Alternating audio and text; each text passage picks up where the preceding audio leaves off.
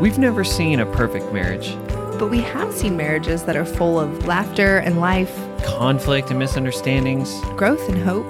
We want to dive into the nuts and bolts of those relationships. There are no experts here, just real talk with real couples who really like each other. This is Marriage Lab with Aaron. And Jenna.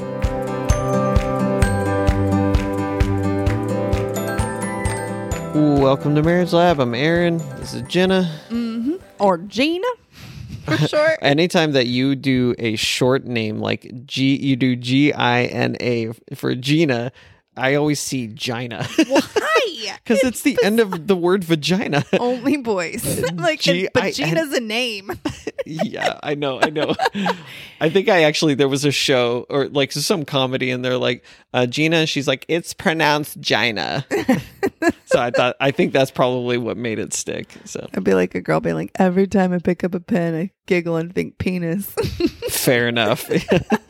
That's funny. Okay, so we are talking about staying soft in the middle of hard things, which is full of innuendos. But what we mean by staying soft keeping your heart soft in the middle of hard conversations, difficult conversations. Yep. So that you can actually hear the other person and then also hear when you feel conviction come in. Yeah. You're like, oh, I was wrong in So that. tell the tale. Okay. We needed to buy a new car for Aaron. We are like rule of thumb. I think we have I have Dave Ramsey in one ear. It's like drive trash, pay cash. And then I have my other friends who like buy their cars right out with all the money that they have. We're not in either. I'm like, okay. So our camp is when we put more into our car and repairs in a year than we could budget for like a normal car payment, then it's like time to get a new car. So it's time to get a new car for Aaron because we put like $5,000 in his Honda CRV. And you started looking, but actually up until this year, up until this car, I've bought all of our other cars. I found them all, taken them to mechanics, done all the research. So, you started when you got that, when we decided we were going to do yours. Actually, the first part, if I'm honest, was deciding whose car we were going to replace. Right. My minivan, or mine's like 2 years older, or no, newer, but like neither kind of similar conditions. Mine's actually probably rougher appearance wise looking. Yeah. But yeah, anyways. And it was hard. You know how you like want to be the bigger person to like be like, yes, babe, you get the new car. You got my hand-me-down anyways. Like what you were driving was mine. But actually like, I think just being honest of like, oh, it was hard. But then being like, okay, it's worth it. I can make this choice. Yeah. And then, so when we were looking to replace, you got the green light and you started looking and you found Carvana, and I just felt really uncomfortable. So then what was your perspective on it? You were looking for a few days. No, like how did you know I was resistant? Oh, well, I found myself, I'm like, we're talking about it. There was a lot of non-committal words coming out of your mouth. Like, yeah, like, when, that sounds like we can talk about different prices and what we'll be willing to pay and, figure things out from there. And I realized at one point, I'm ready to buy this. Like I want it now. Because I had found a number of cars that I was like, I could pull the trigger on any one of these and feel good about it. So, but I have never purchased. I think I actually purchased my past Mazda from our friends. Well, I found it and connected. Oh, did you really? Oh, okay. Simeon and yeah. Okay. So, I'd never actually initiated this at all, but I was ready. And I was like, am I even allowed to do this? Like, so anyways, I finally told you like, hey, I'm ready to go. And I think I just kind of asked for your green light. And suddenly when you realized that I was ready to make a purchase like soon, that's when there was a lot of resistance that came up. I kind of saw it on your body language and stuff like that. So that's what I perceived. And then I think it was probably like a couple days of just non-committal.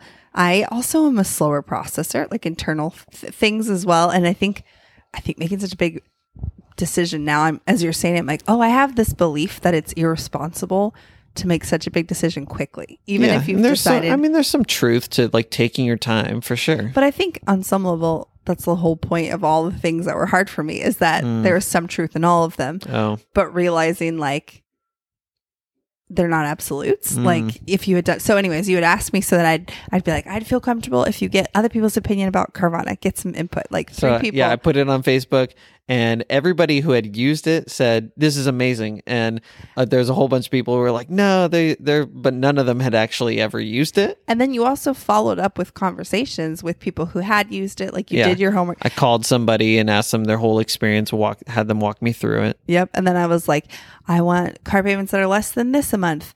Like I think we could swing that in highs and lows of seasons. So then you're like, okay, figured that out. So I got it. I handed it back to you. And then it was like you had a new thing each time I handed it back to you. But you know what's funny? Because if I'm honest, that's actually what feels like wisdom to me. That didn't feel like I was making you jump through hoops. Like this was what I would have done. I just had never written out what my steps were in the past for like buying stuff.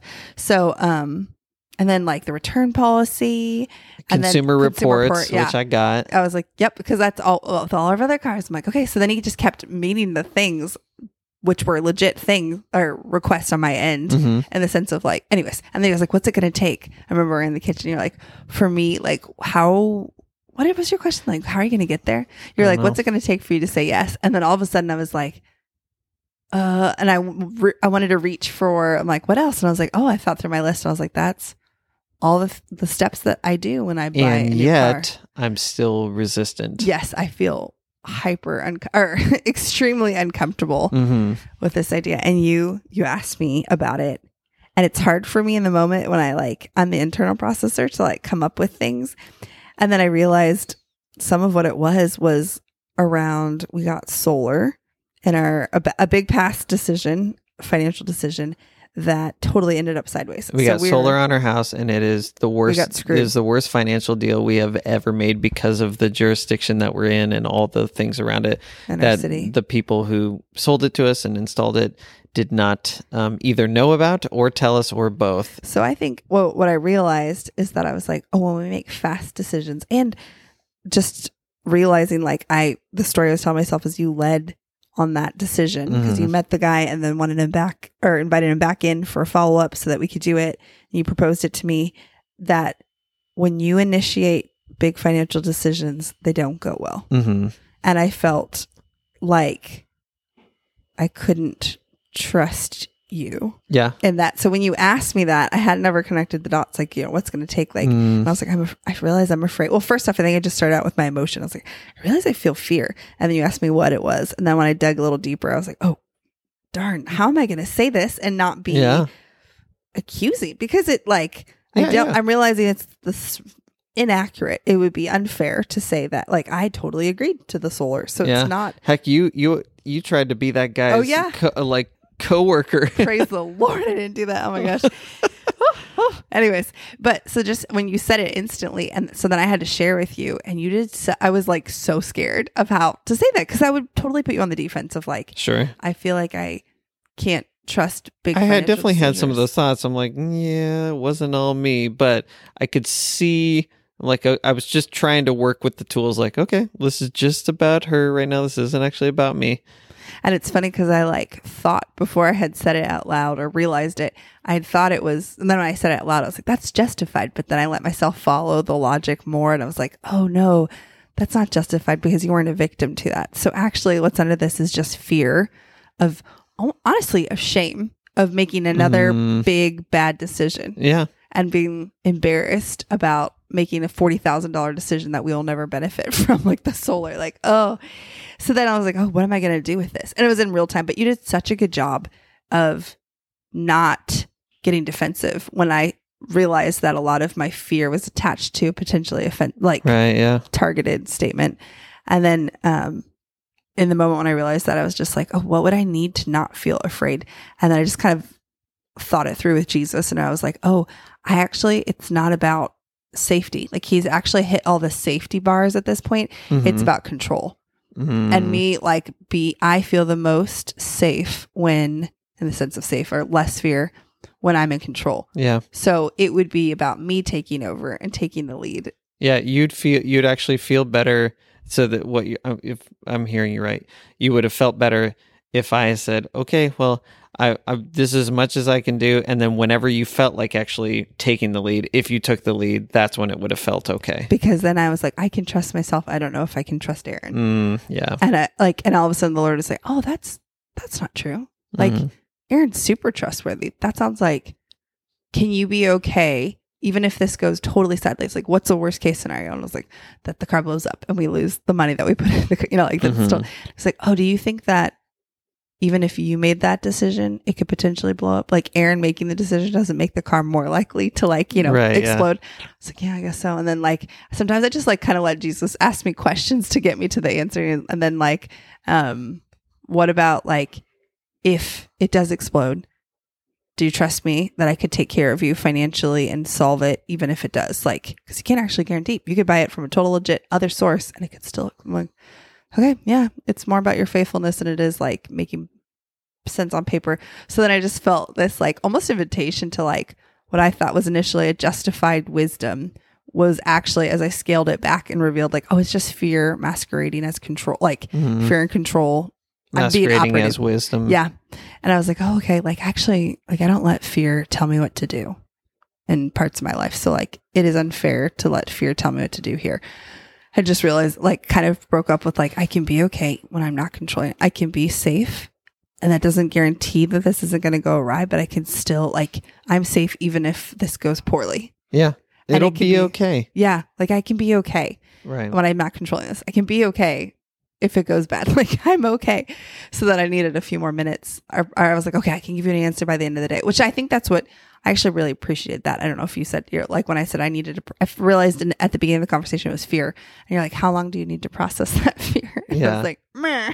Internally, I was like, don't make me do that. I was like, I knew there was nothing motivating you to move forward because it's not going to be your car. Well, also too, I think when I have big emotions on things, I don't always like look at them all the time. Like, oh, I'll just sit on that and figure it out. So anyways, when you said that, I was like, so I said 7 days. And then by this point when I was like, oh, that's just actually fear and control, masquerading as wisdom. So I was like, I'll get you in your answer by today. And then I think by the next 30 minutes. I don't think you said it out. I think you told me 7 days and I was like, I think I may have pushed back on it a little bit, but we came to like, okay, we can do that. And then I think it was like 20 minutes later, you came back to me and go, okay, go ahead, do it. And I was like, what changed? And you're like, I realized that was just fear and there was no point in just letting fear sit with my fear for 7 days. Like I just went ahead and surrendered it or something like that. So go ahead. And I was like, holy crap. Like I was so not expecting you to get there that fast. And then I was like, wait, shoot, now I have to actually pull the trigger, make the decision. But I did. And so far, so good. So it was cool. Like after the fact, after we were like driving to church talking about it, we're like, we just navigated some like potentially really hazardous communication. And we did a good job. Yeah. But the idea of like, you stayed soft when I was saying things that could be triggering, knowing that like, hey, I'm not actually making accusations. I'm realizing what's under there. And it's almost like in real time, where a lot of times I don't realize it. Like I think about it, process it, and then make sure it's soft and not sounding accusatory. Oh, we both got it at the same time. Anyways, accusatory. When I was in real time, it was more like that. So anyways, you stayed soft. And then for me, like recognizing like, oh, actually this isn't wisdom. This is fear and control, wearing a mask. And I'm going to surrender that for like, I'm not guaranteed results, but I can guarantee God's character that he can handle whatever lies ahead. Yeah. Yeah. It was, and now we have a great car and not super late into the game. Like it didn't take forever. So thank you. True. Also, it made me realize that I had subconsciously blamed you on a disproportionate amount for the solar panel and like let that go. I was like, oh, that's untrue. So like intentionally I've rewritten that story for myself too. Yeah. And we still want justice for the solar. Yeah, I totally believe that we're going to get justice. You swear. And I'm like, come on, Jesus. Oh, dang it. Okay. Well, thank you for giving me some space there to make a big financial decision. Good job pushing me. Thanks. Hey, how long do you need? Don't make me to commit. Let me sit and wallow. in right. my what is it, holier than thou seat. Let me sit up here and look down upon you with my wisdom. Oh wait, it's fear and control. Dang it! I don't know where this accent's coming from. We should end this episode right now. Okay, love you. Love you too.